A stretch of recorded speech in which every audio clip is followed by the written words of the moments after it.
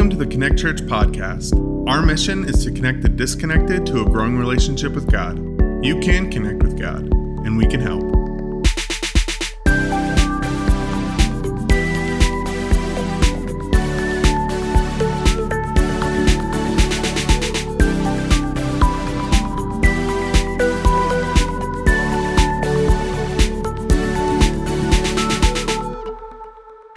Last week was a great kickoff to the fall, and it was a blast meeting some of you for the very first time.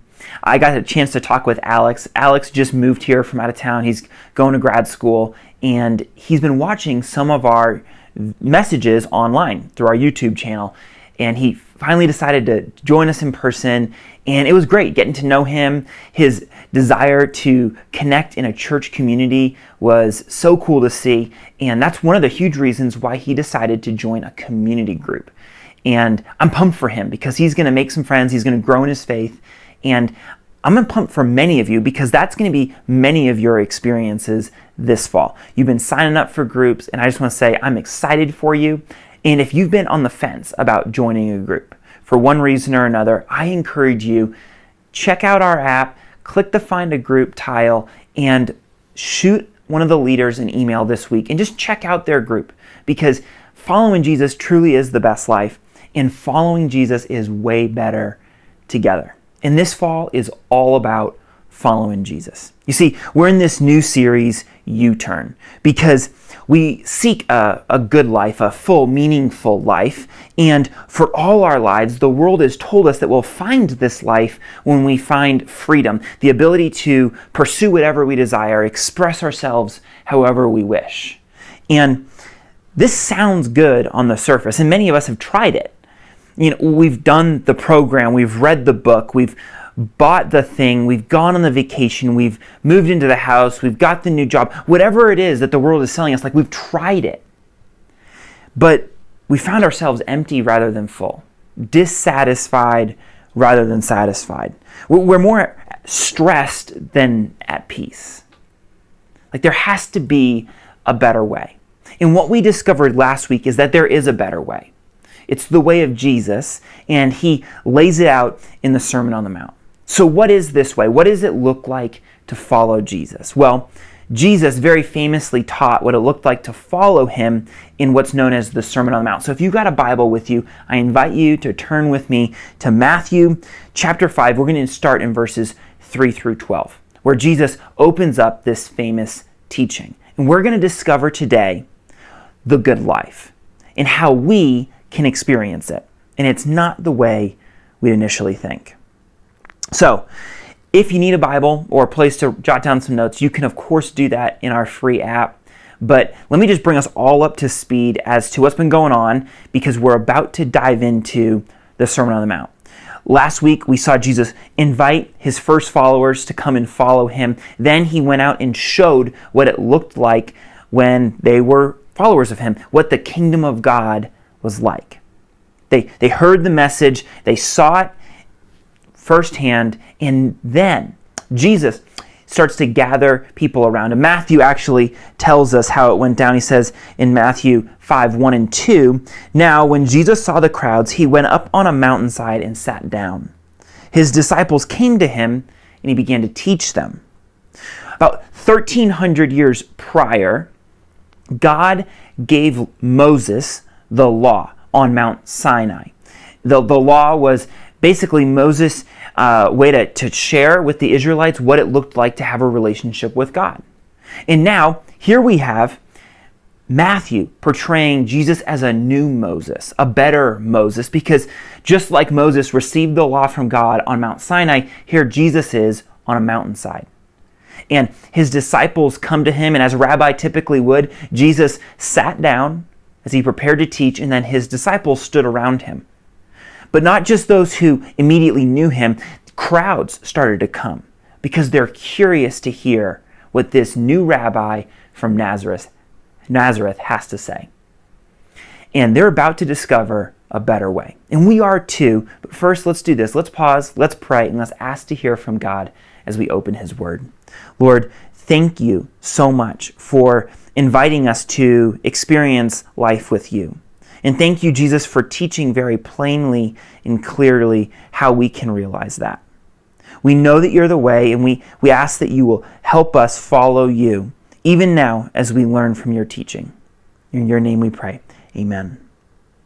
So Jesus introduces the way to the good life as follows in Matthew 5, 3 through 12. Blessed are the poor in spirit, for theirs is the kingdom of heaven. Blessed are those who mourn, for they will be comforted. Blessed are the meek, for they will inherit the earth. Blessed are those who hunger and thirst for righteousness, for they will be filled. Blessed are the merciful, for they will be shown mercy. Blessed are the pure in heart, for they will see God. Blessed are the peacemakers, for they will be called children of God. Blessed are those who are persecuted because of righteousness, for theirs is the kingdom of heaven. Blessed are you when people insult you, persecute you, and falsely say all kinds of evil against you because of me. Rejoice and be glad, because great is your reward in heaven. For in the same way, they persecuted the prophets who were before you. Jesus opens his sermon with a clear view of the good life. Kingdom of heaven, comforted, inherit the earth, filled, shown mercy, see God. I mean, if God and heaven are real, who wouldn't want this to characterize their life? Now, this is a compelling picture of the good life. But how do we get there, right? Is it the way to heaven doing good? Like that's what the world tells us. Or it's the powerful who inherit the earth, right? Or the rich who are going to be filled. Isn't it? I mean, that's what we've been told. That's what we've been sold. And yet Jesus poses a very different way. I mean, listen to this. Jesus says it's the poor in spirit who are going to receive the kingdom of heaven, or those who mourn, they're the ones who are going to be comforted. This is so different from anything we would ever anticipate. The meek are the ones who inherit the earth, not the powerful. What is going on here? I mean, Jesus' way seems so different from the way of the world, because it is. His way is almost opposite the way of the world. And this word in the passage we read that's translated blessed, it also means happy, fortunate, favored by God. So it's as if Jesus is saying, happy are the poor in spirit, those who mourn, the meek. Fortunate are the righteous, the merciful, the pure in heart, the peacemakers. Favored by God are those who are persecuted, insulted, and falsely accused. What? But that's the upside down nature of God's kingdom. The upside down nature of the good life. You see, Jesus would often, we kind of are using this language, the good life, but he would talk about this good life as the kingdom of heaven or the kingdom of God. And I don't know about you, but like I'm pretty familiar with the way of the world and building my own kingdom. That seems almost natural to me because it's what all the advertisements are selling, and it's the way I'm used to living.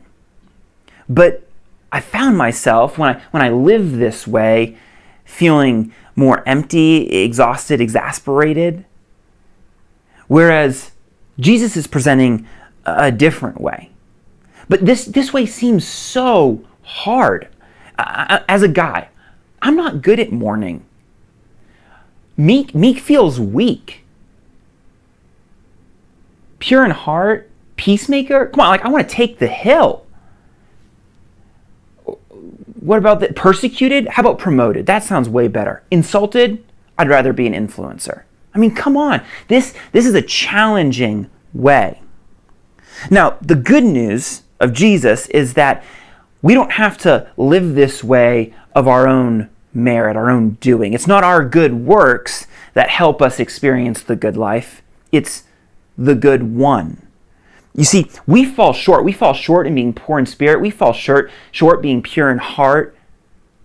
Left to our own devices, we're gonna miss the mark on this list. Paul even reminds us in Romans 3, Verses 10 through 12, he says, "As it is written, there is no one righteous, not even one. There is no one who understands, there is no one who seeks God. All have turned away. They have together become worthless. There is no one who does good, not even one." Where we fall short, Jesus followed through. And as I concluded the message last week, I want to reread the passage again here now, because this passage, this early Christian hymn found in Philippians 2, verses 6 through 11, this hymn beautifully portrays Jesus as the fulfillment of the Beatitudes. Listen to this. "Who, being in very nature God, did not consider equality with God something to be used to his own advantage. Rather, he made himself nothing by taking the very nature of a servant, being made in human likeness, and being found in appearance as a man. He humbled himself by becoming obedient to death, even death on a cross. Therefore, God exalted him to the highest place and gave him the name that's above every name, that at the name of Jesus, every knee should bow in heaven and on earth and under the earth, and every tongue acknowledge that Jesus Christ is Lord, to the glory of God the Father." Friends, meek's not weak. Meek is power under control, and no one demonstrated this better than Jesus. Fully God, the Son of God, became fully man. And when his friend Lazarus died, you know what Jesus did? He wept, because that's the human response to loss. Once in his ministry, Jesus was presented with a woman who was caught in adultery. So he was merciful towards her, because that's the divine response to sin.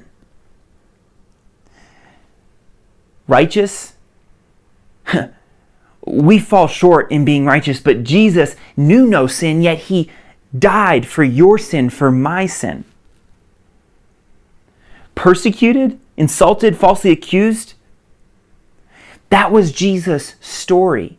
You see, people wanted him to victoriously ride into Jerusalem, to overthrow the Romans, to bring freedom to God's people. But Jesus rode in on a donkey, and then he died at the hand of the Romans. Persecuted, insulted, falsely accused for you, for me.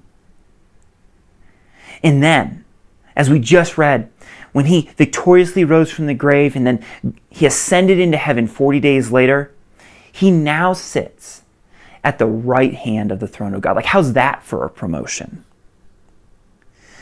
Jesus did what we couldn't do. Like we fall short living this way, but Jesus embodied the life of the kingdom. He embodied the good life, and he's offering it to us. Jesus even taught this later in his ministry. This is in John 15, right before he goes to the cross. He's sitting around a table with his disciples, and he says this in John 15:5, "I am the vine, you are the branches. If you remain in me, and I in you, you will bear much fruit. Apart from me, you can do nothing." Jesus is our source of light and fruitfulness. And when we are in him and he is in us, we grow to be more and more like him. We start to embody these values, these character qualities of the kingdom. And we start to experience the good life, even here and now. Because as we briefly talked about last week, the nature of the kingdom of God is that it's already, like, we experience elements of the kingdom anytime someone's healed, someone's forgiven from sin, freed from human trafficking, or whatever it is. But then there's also this not yet nature to the kingdom. Like, one day we'll experience the kingdom of God, the good life, in its fullest form.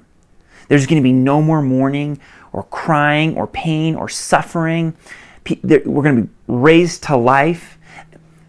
That's going to be experienced one day. And just as the kingdom is already in its not yet, so too our own relationship, our righteousness is kind of that way too. You see, because of Jesus, we are seen as righteous before God. Like when God looks at us, he no longer sees that spring break trip, the the one night stand, the lying to get the promotion.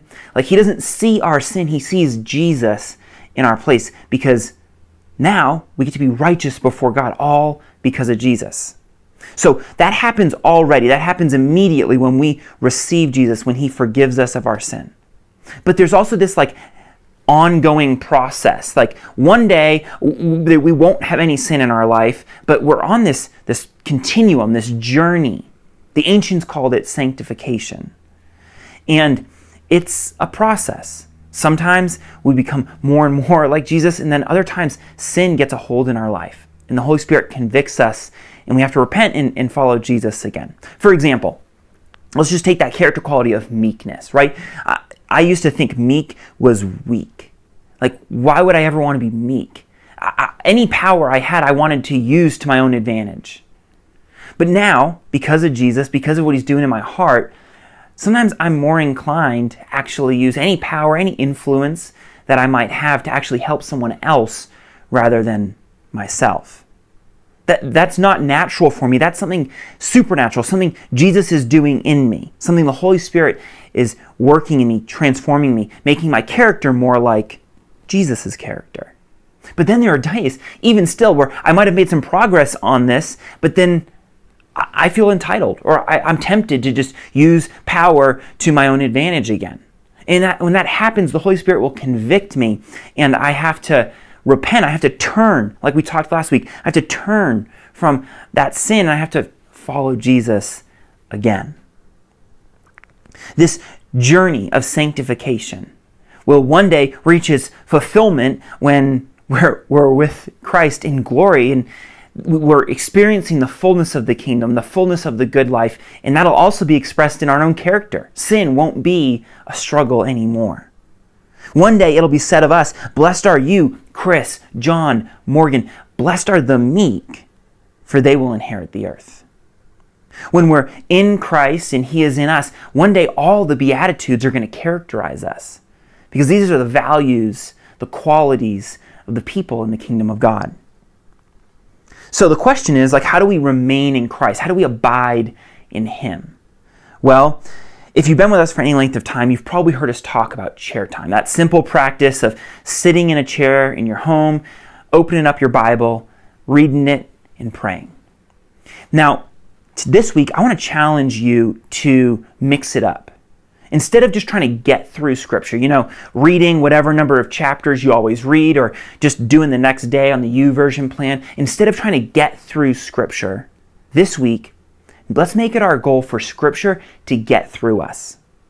Read less, reflect more.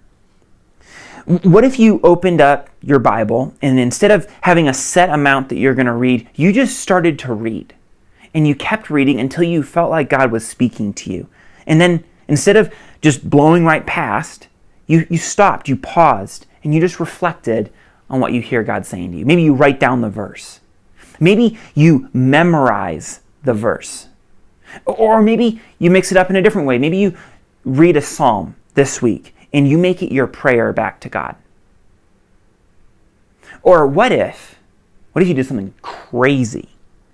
And you read the same verse every day, all week long, meditating on what it means to you. When we remain in Jesus and he remains in us, we become more and more like him. And a change of perspective is often preceded by a change in posture or a change of pace. So we're going to mix up our chair time this week as we remain in Jesus, as we grow in our relationship with him, and we're just going to see what he does when we do that very thing. Now, when our character is transformed, we're going to find ourselves acting differently. We're going to find ourselves when maybe once we would have just kind of brushed the person aside because we're not one who would mourn. Now we actually will mourn with someone, even if we don't fully understand the cause that they're mourning for. Or maybe we find ourselves being merciful. Once we would have retaliated when we're attacked. But now we're not going to lash out. Maybe you've been labeled. as someone who got the vaccine or someone who didn't get the vaccine, mask or no mask, whatever the label is that's been placed on you by the other side, what if you actually treated them with mercy rather than hate? Or how about this, peacemaker, right? That is not natural. Certainly in this day and age, that is not a natural character quality. We want to go to the protest and we want to take a stand for our side. What if you went to that rally, but you brought waters to give to the people on the other side of your political stance? Like you're going to extend grace to them just because that's what Jesus has done for you. You see, Jesus' love for them, the people on the other side of the issue, Jesus' love for them is actually greater than your difference with them. And you're coming to realize that. Friends, this is a journey. It's a journey of sanctification, and the reason we can ever experience the good life comes through the good one's work in us and through us. This isn't our own doing. This is Jesus doing. And when Jesus works in us and through us, earth starts to look a little more like heaven. Now, I want to give you a warning. If you decide to follow Jesus in his way to the good life, I'm just going to warn you up front, don't do this if you want to be liked. You won't be liked. You're going to be misunderstood. You're going to be falsely accused, as Jesus said. But if you want to like your life, follow Jesus. Because it is through Jesus that we get to experience the good life. And as Jesus opened his sermon, I'm going to close mine. Again, reading those Beatitudes. Blessed are the poor in spirit, for theirs is the kingdom of heaven. Blessed are those who mourn, for they will be comforted. Blessed are the meek, for they will inherit the earth. Blessed are those who hunger and thirst for righteousness, for they will be filled. Blessed are the merciful, for they will be shown mercy. Blessed are the pure in heart, for they will see God. Blessed are the peacemakers, for they will be called children of God. Blessed are those who are persecuted because of righteousness, for theirs is the kingdom of heaven. And blessed are you when people insult you, persecute you, and falsely say all kinds of evil against you because of me. Rejoice and be glad, because great is your reward in heaven. For in the same way they persecuted the prophets who were before you. Let's pray. God, would you please work in us? Would you make us more and more like Jesus? Would you make us poor in spirit? Would we be people who mourn, who are meek, who hunger and thirst for righteousness? Would we be merciful as you are merciful? Would we be pure in heart? Would we be peacemakers? And when others persecute us, insult us, falsely accuse us, would we not lash out? But would we extend mercy and grace? Because Jesus, this is who you were. This is who you are. And we praise you and we thank you that we get to have this relationship with you. In your name we pray.